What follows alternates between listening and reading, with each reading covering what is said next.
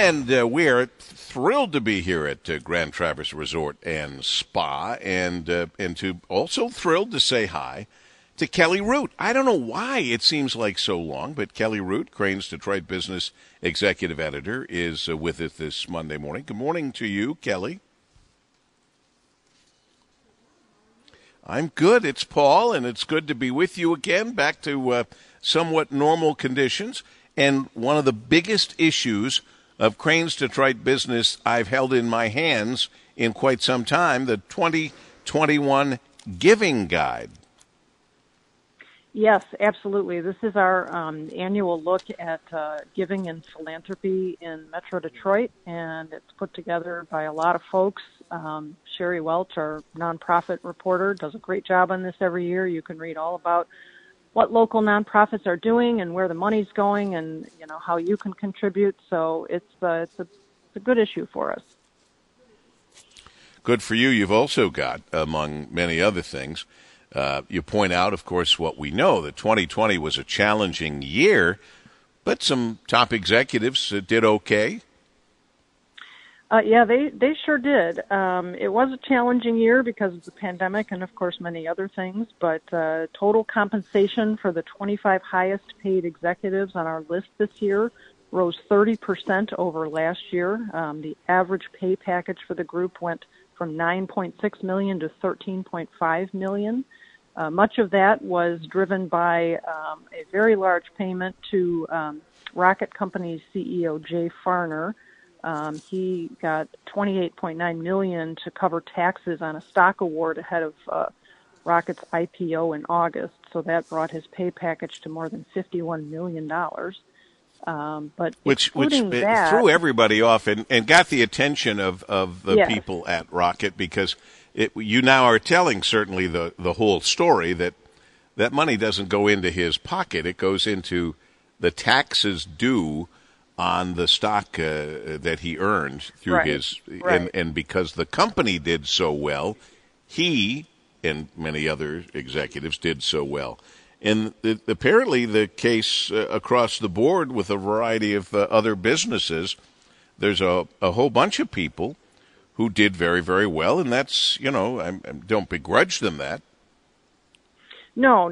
The roaring stock market from the past year is what raised the value of stock and options that make up the majority of most CEOs' pay. In fact, cash bonuses declined because, business struggles brought on by the pandemic. So it, sort of makes sense that with the stock market doing well, these pay packages would do well. And even if you take Jay Farner out Sure. of it, and it's still, the pay packages rose 16% for this whole group during that time period for an average compensation of $11 million. So it went ahead of national figures that we looked at too. So Michigan CEOs are doing well. Kelly Root, Crain's Detroit Business Executive Editor, you point out in this week's issue of Crain's, out now, hot off the presses, and of course, crainsdetroit.com, a good place to find all that information as well. But we always suggest that you subscribe. It is a seller's market for home purchases without question, but you say that's not necessarily extending to landlords of pricey rentals. Tell us about that, Kelly. This is an interesting kind of this is the market for homes right now, as you know, we've talked about a lot, is kind of crazy. And Kirk Pinho, our real estate reporter, took a look at what's happening with the high-end rental market, understanding that right now, if you can sell your home quickly, but you can't necessarily get into a new one right away. And so that tends to drive interest in rentals on the high end. But there's not a lot of it's a difficult balance to try for landlords to try to get folks into their pricey rentals, because Metro Detroit doesn't have a whole lot of them. There's about 55,000 single-family homes that have been sold in the region for rentals since 2016, and the rents on those properties have been rising. But landlords are having kind of a hard time matching demand and, people that want to put that money forward, that kind of money to rent for a while. So it's kind of an interesting squeeze. It's not easy to find a high-end rental right now, despite the seller's market. Dustin Walsh has a report on family doctors now being viewed as the last line offensive in pushing the vaccine totals higher in the state. So some of this pressure on the doctor's shoulders now.